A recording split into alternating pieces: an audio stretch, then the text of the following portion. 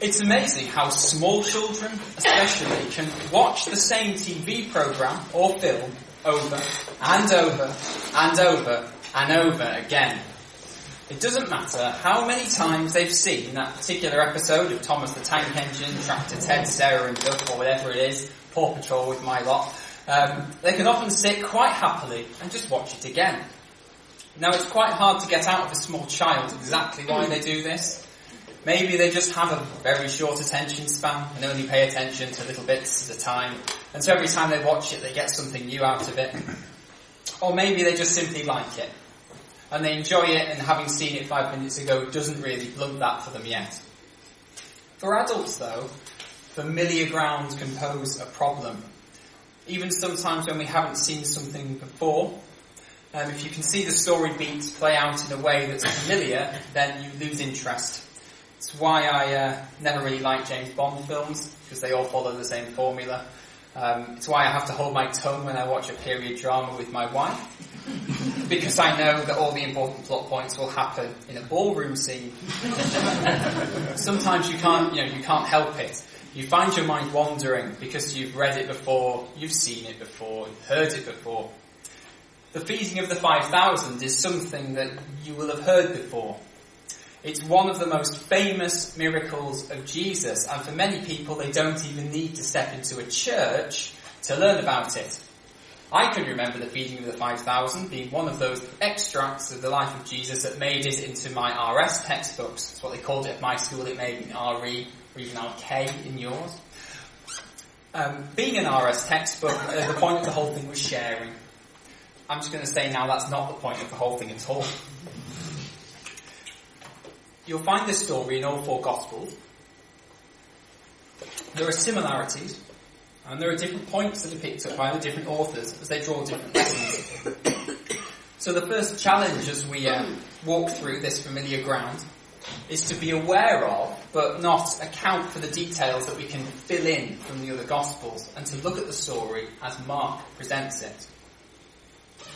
Now, the Gospel of Mark is what a historian would call a Greco-Roman biography, which confusingly means it's only similar to a modern biography. Ancient authors didn't write in the same way that modern authors do. You'd expect, for example, with a modern biography to talk about someone's childhood, probably progress through their early adulthood, and gradually go through their career, their life achievements in chronological order before concluding, if they're dead, with their death. Yet, perhaps more like a very popular autobiography at the moment, written by a member of our royal family, the Gospels do carry an agenda. They recount events to fit what the author is trying to communicate, not just to retell events for the sake of it. Now, I've not read that particular book, that popular autobiography, so I'm not going to tell you any more about that. I don't know if any of you have ever seen the 2004 historical epic Alexander. I have the director's cut on DVD, and unlike the normal cut of the film, they start with the Battle of Gaugamela, which is the great battle when Alexander the Great defeated the Persians. And it doesn't give you a chronological retelling of his life. Instead, it starts with the legendary image of this general who's just gone and conquered, and then it sort of makes him more human and ends with him as sort of a flawed man, failing really at the end. Now, Mark's Gospel doesn't tell us about Jesus as a child or how he was born. Rather, it zeroes in on certain events and retells them in a way that teaches us something about Jesus' character. And this is important because this story appears in the other three Gospels as well. And John, especially, goes on to place his emphasis very differently to Mark.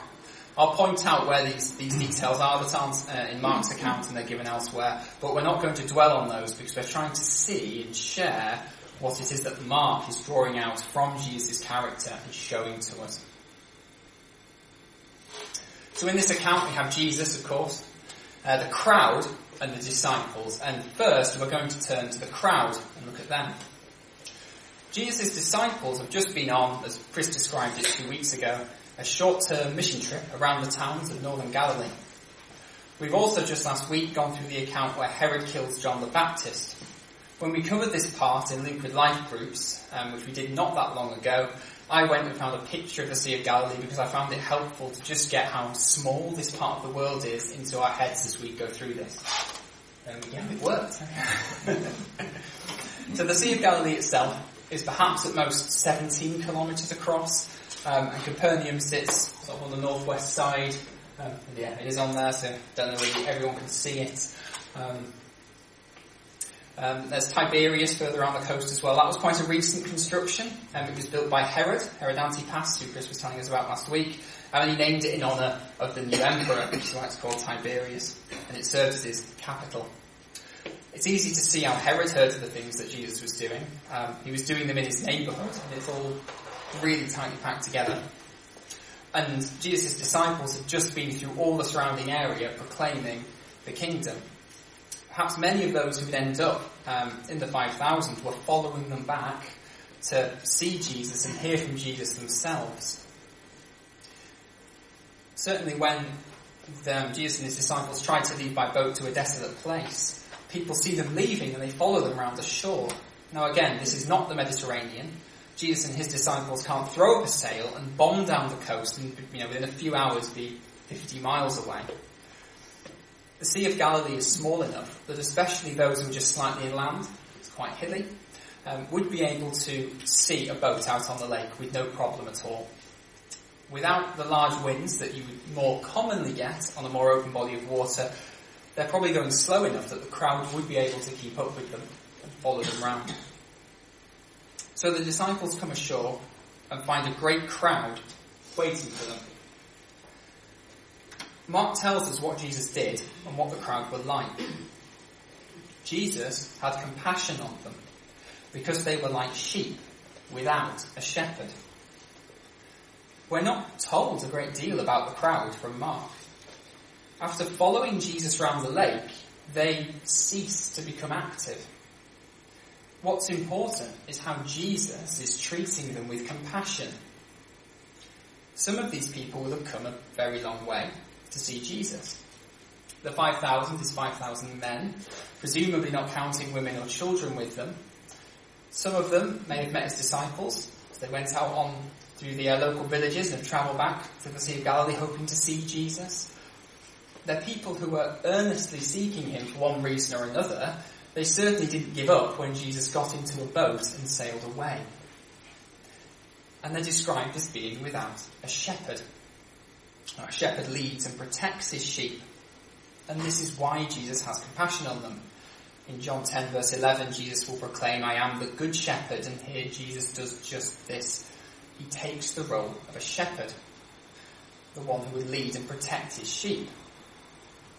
Now, being without a shepherd has significance in the Old Testament. And here Mark shows Jesus identifying this need of the people for a shepherd and then acting to fill that role. Let's read an extract from Ezekiel 34, a book written during the time Judah was taken into exile by the Babylonians. And this passage in particular, probably in response to the leaders of the people not being very good shepherds. This is the Lord speaking initially. "I myself will be the shepherd of my sheep, and I myself will make them lie down, declares the Lord God. I will seek the lost, and I will bring back the strayed, and I will bind up the injured, and I will strengthen the weak, and the fat and the strong I will destroy. I will feed them in justice." God himself promised to be the people's shepherd. And here we see the Lord's compassion in how he shepherds, seeking the lost, bringing back the strayed, and also how he protects them and rules justly. Curiously, later on in the same passage, it goes on to say this in verses 23 and 24. "And I will set up over them one shepherd, my servant David, and he shall feed them. He shall feed them and be their shepherd. And I, the Lord, will be their God. And my servant David shall be prince among them. I am the Lord, I have spoken." Now here's another shepherd, David. Now David belongs to a time long before Ezekiel. So here we have a role for the Davidic Messiah to play, that of a shepherd, the one shepherd over the people. But didn't God himself say mere verses before that he will be the people's shepherd? Now, having this Old Testament context in our minds, I'll revisit this in a second, let's think about how Jesus took the role of shepherd in our passage. Mark doesn't record Jesus feeding the people right away. Nor does he record healings, which other Gospels do, or other wondrous works. Instead, Jesus teaches them.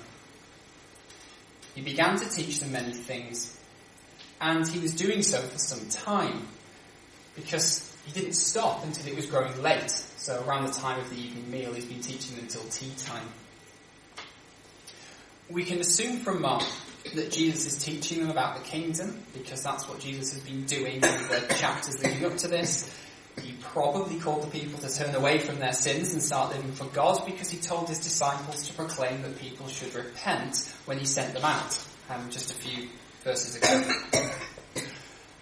Of course, if you read the other Gospels, Luke will just tell you that he taught them about the kingdom, but Mark doesn't tell us that. What's important to Mark is that Jesus sees the crowd and has compassion on them, and that compassion takes the form of teaching. Jesus sees that the people are in need, and he does something about it. We know that he's calling people to the kingdom, that those people may inherit eternal life. That's the immediate need that Jesus seeks to fill. These people are lost. They don't have a shepherd, and he comes to lead them into eternity. This is the priority of Jesus. Those who earnestly seek Christ will find him. And what will they receive? Membership of the kingdom. Adoption as children of God. Becoming joint heirs with Christ.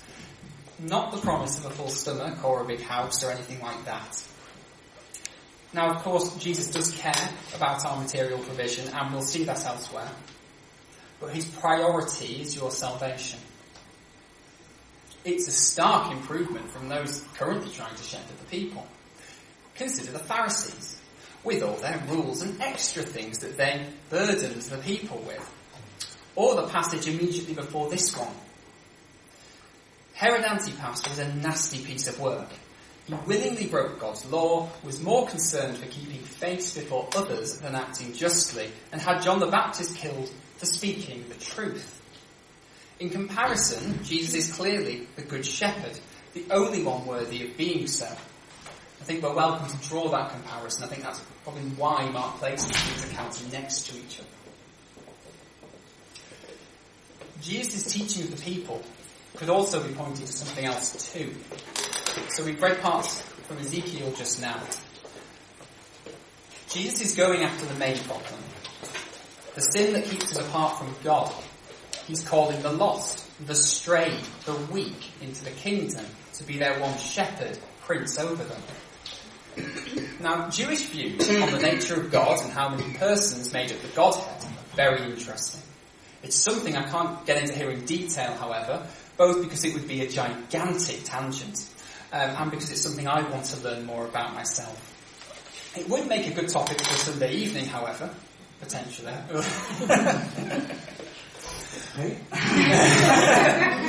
Mark's description of the crowd as being without a shepherd, and then showing Jesus shepherding the people, it's quite possibly him making a subtle and very Jewish statement of Jesus' divine nature. For both God and his Messiah are the shepherd. Mark then is identifying Jesus as both. It's quite a dramatic thing. But teaching isn't such a dramatic thing. The saving work of the Lord's Messiah doesn't come like an army sweeping all before it, but as a shepherd seeking out his lost sheep. The food that Jesus comes to feed the people with then is not physical. Rather, it's a spiritual food that will lead them to eternal life. It's in this that Jesus will fill the promised role of shepherd as the Messiah. His spiritual food, his heavenly food, will not be exhausted. It will not last only for a moment. And just as there's food in the baskets left over, as we'll read, so the teaching of Christ does not just end. The shepherdhood of Christ is established over his people, over his kingdom permanently. And he will feed them and be their shepherd. We're perhaps reminded of the story when the sick man was brought to Jesus and lowered through the roof. Jesus forgives his sins and afterwards heals him of his paralysis. And he does it in that order because his paralysis is not the real problem. And he's proving to the Pharisees and others in the room that he can forgive sins. Here, the miracle by which the story gets its name happens after Jesus has taught the people. Jesus addresses their eternal need for spiritual food first, before their earthly need for food.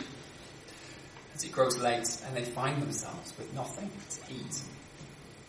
When God brought his people up out of Egypt and he rescued them first and then fed them with manna from heaven second. And Jesus is following the same hierarchy. He has taught the people that some of them might be saved and then giving thanks for the 5 loaves and 2 fish, breaking the loaves, he has the food divided among the people and they are fed. Interestingly, Mark doesn't give us much detail. He doesn't even give us the reaction of the crowd. In fact, other than following Jesus around the lake, the crowd's purpose here seems to be just so Jesus can show compassion upon them. In John 6, you will find details of the crowd's reaction, but here Mark deems that unimportant to his narrative. If you do read John 6, you might perhaps see why that detail is not included by Mark, if Mark is trying to show us how compassionate Jesus is. It would be prudent now to talk about the other party in this account. So we've talked about the crowd, we've talked about Jesus, but how does Jesus deal with his disciples in this passage? Our passage today begins with the disciples returning to Jesus, telling him what they've done and taught. Now, coming to Jesus as they're doing here is a good thing to do. The disciples start out well. And you can tell it's a good thing because of how Jesus responds to it. Now, just before I get to verse 31, there are 2 reasons given for Jesus heading out to a desolate place in the Gospels. The reason given in Matthew 14, verse 13, is the story of Herod killing John the Baptist. Possibly not a reaction to Jesus hearing that John the Baptist has been killed, because both Mark and Matthew describe people saying about Jesus that he is John the Baptist raised to life. So people generally knew John was dead at this point. Rather, it seems a reaction to Herod hearing about Jesus. Luke in chapter 9, verse 9 gives details supporting this. He says that Herod sought to see Jesus. And this is something that Jesus and the disciples would know. Because Luke records in chapter 8, verse 3, that the wife of Herod's household manager was a follower of Jesus. Like they have an ear in Herod's court. So there's certainly an element that Mark isn't mentioning here. Jesus is withdrawing because it's not time to meet Herod yet. However, just as we can often go on a journey that has more than one purpose, Mark spells out a different purpose for the journey. Come away by yourselves to a desolate place and rest for a while, says Jesus. Now, I've been told by people that understand these things more than I do, that the Greek is meant to be a compassionate response here. Jesus isn't just having compassion upon the crowd in this story. It opens with him having compassion upon the disciples. They're tired. They have been busy travelling and preaching the gospel, and it's busy where they are. Many are coming and going, and they have no leisure even to eat. Tired, hungry disciples. It looks like they need a rest and they need a meal, and it seems that's what they're going to get. Withdrawing with Jesus to a desolate place to rest, to Bethsaida, as Luke tells us, will remove Jesus from the territory of Herod Antipas and into that of his half-brother Philip. But it also removes his disciples from where they are and takes them somewhere where there aren't so many people, where they might be able to rest and get a bite to eat. Mark tells us the reason for this journey is Jesus having compassion on his disciples. Jesus could have withdrawn across the Sea of Galilee over into Philip's territory and gone to one of the towns. This would have got him away from Herod Antipas. Going to a desolate place is not a requirement for getting away from Herod. There's a reminder here to all of us engaged in Christian ministry, isn't there? However we do it, that we need rest, and we serve a God who's happy to prescribe it. Sometimes it's appropriate to withdraw to a desolate place where you can get some peace from others. It's also a reminder to look out for signs of exhaustion in others serving God. Of course, you might say, doesn't a massive crowd follow them to the desolate place? It doesn't sound restful to me. Fair point. So what does Jesus do about this? Well, what happens when they encounter the crowd? It's Jesus who has compassion upon them and teaches them. And does so till it starts to grow late. The disciples have just been out teaching people. Jesus hasn't required them to teach the people again. It may not be the ideal holiday, perhaps, but Jesus has managed to have compassion on the people while allowing his disciples, for the time being, not to be involved, giving them a chance to sit back, rest a bit. Perhaps now we're coming to the reason why we're not told the crowd's response to the feeding. Because when it comes to the feeding, in Mark, we have an exchange between Jesus and his disciples. It seems here as though Jesus is intent on informing them something of his identity, his character, as the feeding of the crowd has a particular purpose for the disciples. During the Exodus, the people come to Moses in the wilderness and grumble. There's no food. We'd be better off in Egypt. You know, they've got food in Egypt. You've brought us out here to kill us. What's going on? What's the plan? Though not quite in the same way, his disciples point to a similar problem. They've got plenty of grass, but unless you're a sheep, you're going to go hungry pretty quickly. They point this out to Jesus, and Jesus helpfully responds, you give them something to eat. What's Jesus getting at? He's brought them out here to get away from it all. All these people have come over to join them, and now he's told his disciples to feed them. The disciples don't get it yet. They point out how absurd it is that they could possibly feed them. Should we go and buy 200 denarii worth of bread and give it to them to eat? It was clearly going to take a bit longer for them to get the Exodus connection. Now John makes a big deal about this. He lays on this connection thick throughout, and soon after has Jesus teaching the people that he is the bread of life. Mark's more subtle. Mark seems to expect that his readers will have a pretty good understanding of the Old Testament to pick this up. The main thrust doesn't require his readers, have a detailed knowledge of the Old Testament, which kind of makes sense because Mark is written to a more Gentile audience.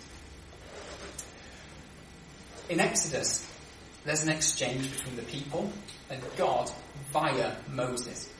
Here, Jesus seems to be taking both the role of Moses interceding and the role of God feeding the people. How many loaves do you have? Asks Jesus. The disciples go off to count to see how much food there really is. Maybe everyone has been super prepared and brought an enormous packed lunch with them, but they haven't. His disciples find 5 loaves and 2 fish.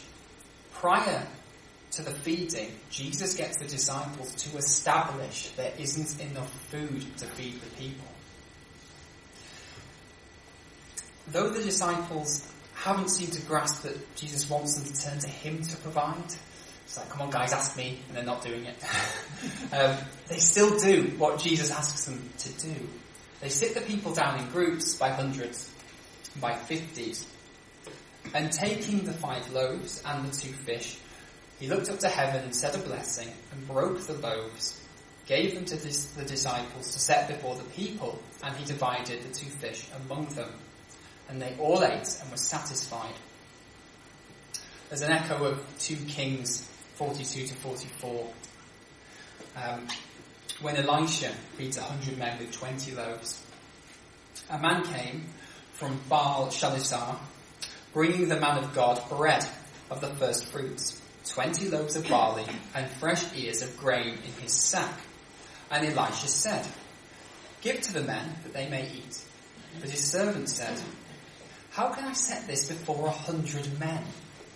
So he repeated, "Give them to the men that they may eat. For thus says the Lord, they shall eat and have some left." So he set it before them, and they ate and had some left, according to the word of the Lord. But of course, the feeding of the 5,000 doesn't go quite that way. Not only is the miracle absolutely enormous in comparison to the feeding performed by Elisha, Jesus does not say to his disciples words to the effect of, "Sit the people down to eat, for thus says the Lord, and they will have food to eat and have some left." Jesus instructs the disciples. Jesus will give thanks for the food, and this is in the same way that we give thanks before we eat. Jesus is giving thanks for it as a meal. We're not told what he said. We're not told what God commands. Rather, Jesus is acting as God would act. Just as God fed the people in the wilderness, just as Elisha states that it is God who will be doing the feeding when he feeds the 100, Jesus acts as though he is the source of the food. Mark here has Jesus dropping a not so subtle hint to his disciples of his divine identity. Not just that he's God, but that he's a compassionate God who wants to provide for his people, and of course with the allusion to the Exodus account, a God who is saving his people. Mark is of course retelling Peter's account. And Peter would certainly have had time to dwell on what all of this meant. In verse 45, Jesus will instruct his disciples to set out towards Bethsaida. Maybe before events overtook them, and I'll not get into that because that's not for today. But before events overtook them, they may have discussed what all this meant. But without getting into that, we know that the penny hasn't quite dropped for them yet. Now Luke will cut to the chase with what Peter will say, and later in Mark we get to Peter's confession. And he asks them, "But who do you say I am?" Peter answered him, "You are the Christ." We thought earlier about how small children can watch a particular TV programme or film over and over again. They have this intense persistency to keep going. And where we as adults sometimes find retreading familiar ground a bit difficult, we've seen how Jesus' compassion is persistent. Indeed, it carries on throughout our lives, persistently working on us, shepherding us, feeding us. Like a small child that wants to keep going, wanting one more episode, Jesus keeps persisting with us. A few quick points here to sum up, perhaps, how complete Jesus' compassion is. Jesus has compassion on those seeking him. We learn from this that Jesus has compassion on those who seek him, and we know that this compassion centres on our relationship with God, not our material desires. That means his priorities may not align with ours. It means that things we might not see purpose in, that could be suffering or a misfortune, could in fact be used for good. Sometimes God does draw people in from desolate places. In this passage, when Jesus sees the people, he has compassion on them. They do not have to ask for his compassion. They do not have to bring some sort of sacrifice to him. Many of these people would have likely come on the back of the disciples' ministry. Maybe some of them were in the kingdom. Maybe some of them weren't. For many, it seems, the disciples' ministry brought them to seek Jesus. Ultimately, then, any success the disciples had wasn't really the disciples' success. It was Jesus. We pray for those who don't know Jesus, and we bring them along to services, or we talk to them, knowing that it is Jesus who will do the work, not us. Secondly, Jesus has compassion on those who have found him. Jesus' compassion doesn't cease when we're saved. The first to receive his compassion in this passage wasn't the crowd, it was his disciples. When they come back and report to Jesus, he responds tenderly, "Come away by yourselves to a desolate place, rest a while." Now we should bring everything we can do to Jesus in prayer, The lyrics of the hymn, What a Friend We Have in Jesus, I think sums it up quite well. And it alludes to the peace we often forfeit and the pain we bear because we don't, carry everything to God in prayer. Jesus, in response to the disciples here, to take them somewhere where they can rest. The priority may be getting people into the kingdom, but Jesus hasn't forgotten that his disciples are human beings, and they get tired. Jesus' compassion extends beyond your salvation to your well-being.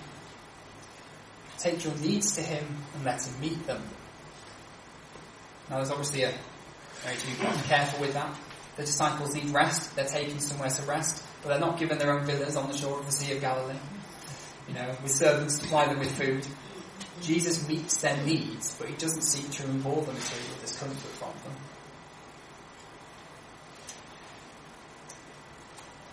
We also get a hint of how Jesus' compassion will carry on through the life of a Christian. At this point, Jesus' disciples have not fully grasped who Jesus is. Jesus uses the occasion, the feeding of the 5,000, to teach his disciples who he is.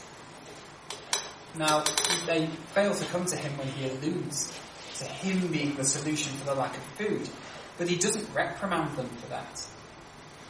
Rather, Jesus carries on, forms the miracle. Now, his disciples, do as Jesus asked without explanation. They sit the people down as Jesus told them to. They're trying to follow Jesus. It can be easy to think that maybe they're a bit slow, looking back, reading it now. But without the benefit of hindsight, I'm not convinced I would do much better. Does the description of a Christian who's trying but not quite, meeting up to the mark ring true with anyone here? I suspect the answer is yes. Jesus doesn't wait for the disciples before he acts. His feeding of the people, like his teaching of the people, did not depend on the disciples trusting Jesus to do either of those things. Yet he uses the occasion to teach them. It was one in a series of hints that Jesus drops that eventually the disciples understand. Jesus allows his disciples to grow in their understanding of him. He doesn't expect the finished article straight away. Likewise, we will all encounter things that we don't understand about God's word or what he's doing in our lives. One day we might look back in hindsight on our own lives and think we were a bit slow back then. Jesus isn't going to leave you where you are when you first enter the kingdom. He will lead you along to learn more about him, grow to have a deeper love for him, to be more like him even. For the disciples, this is a fairly dramatic bump along the road of sanctification. The same road all of us who are Christians here today are travelling, and will be travelling until glory. So the compassion of Jesus sends out messengers to call people to him, just as the disciples have been sent out. It responds to those who seek him to bring them into the kingdom. And once in the kingdom, Jesus, in his compassion, is there growing Christians, patiently drawing them closer, teaching them more. In verse 43, we see they took up 12 baskets full of broken pieces and of the fish. It was common amongst the Jews at that time to carry these very large baskets to carry goods. And the Greek seems to make it more likely that they're not saying there was enough to fill 12 baskets, but that they had 12 baskets and they filled them. The disciples may have had those baskets in the boat and brought them along. And it's enough leftovers for them each to have one gigantic market basket full of food. The feeding of the 5,000 doesn't just end. There's abundant leftovers. The disciples who had no leisure even to eat will have plenty for a few days. Likewise, Jesus' teaching, his provision, his compassion doesn't end the moment of conversion or after a particularly poignant moment of sanctification. It carries on. It's abundant, persistent and overflowing. Even when we think the work's done, there's leftovers. It's not exhausted. Let us pray. I thank you, Lord, that you came as the great shepherd, our one shepherd that we need over us to follow, and also that we know that you will provide for us. You will lead us to green pastures. you will give us rest. And Lord, you will give us eternal life. Lord, I pray that you'd help each of us here to follow you, to recognise you as our shepherd, and to seek compassion from you, Lord. Whether we know you or not, that we know that we come to you, and you will give compassion to us wherever we are, and how we need it, Lord. Amen.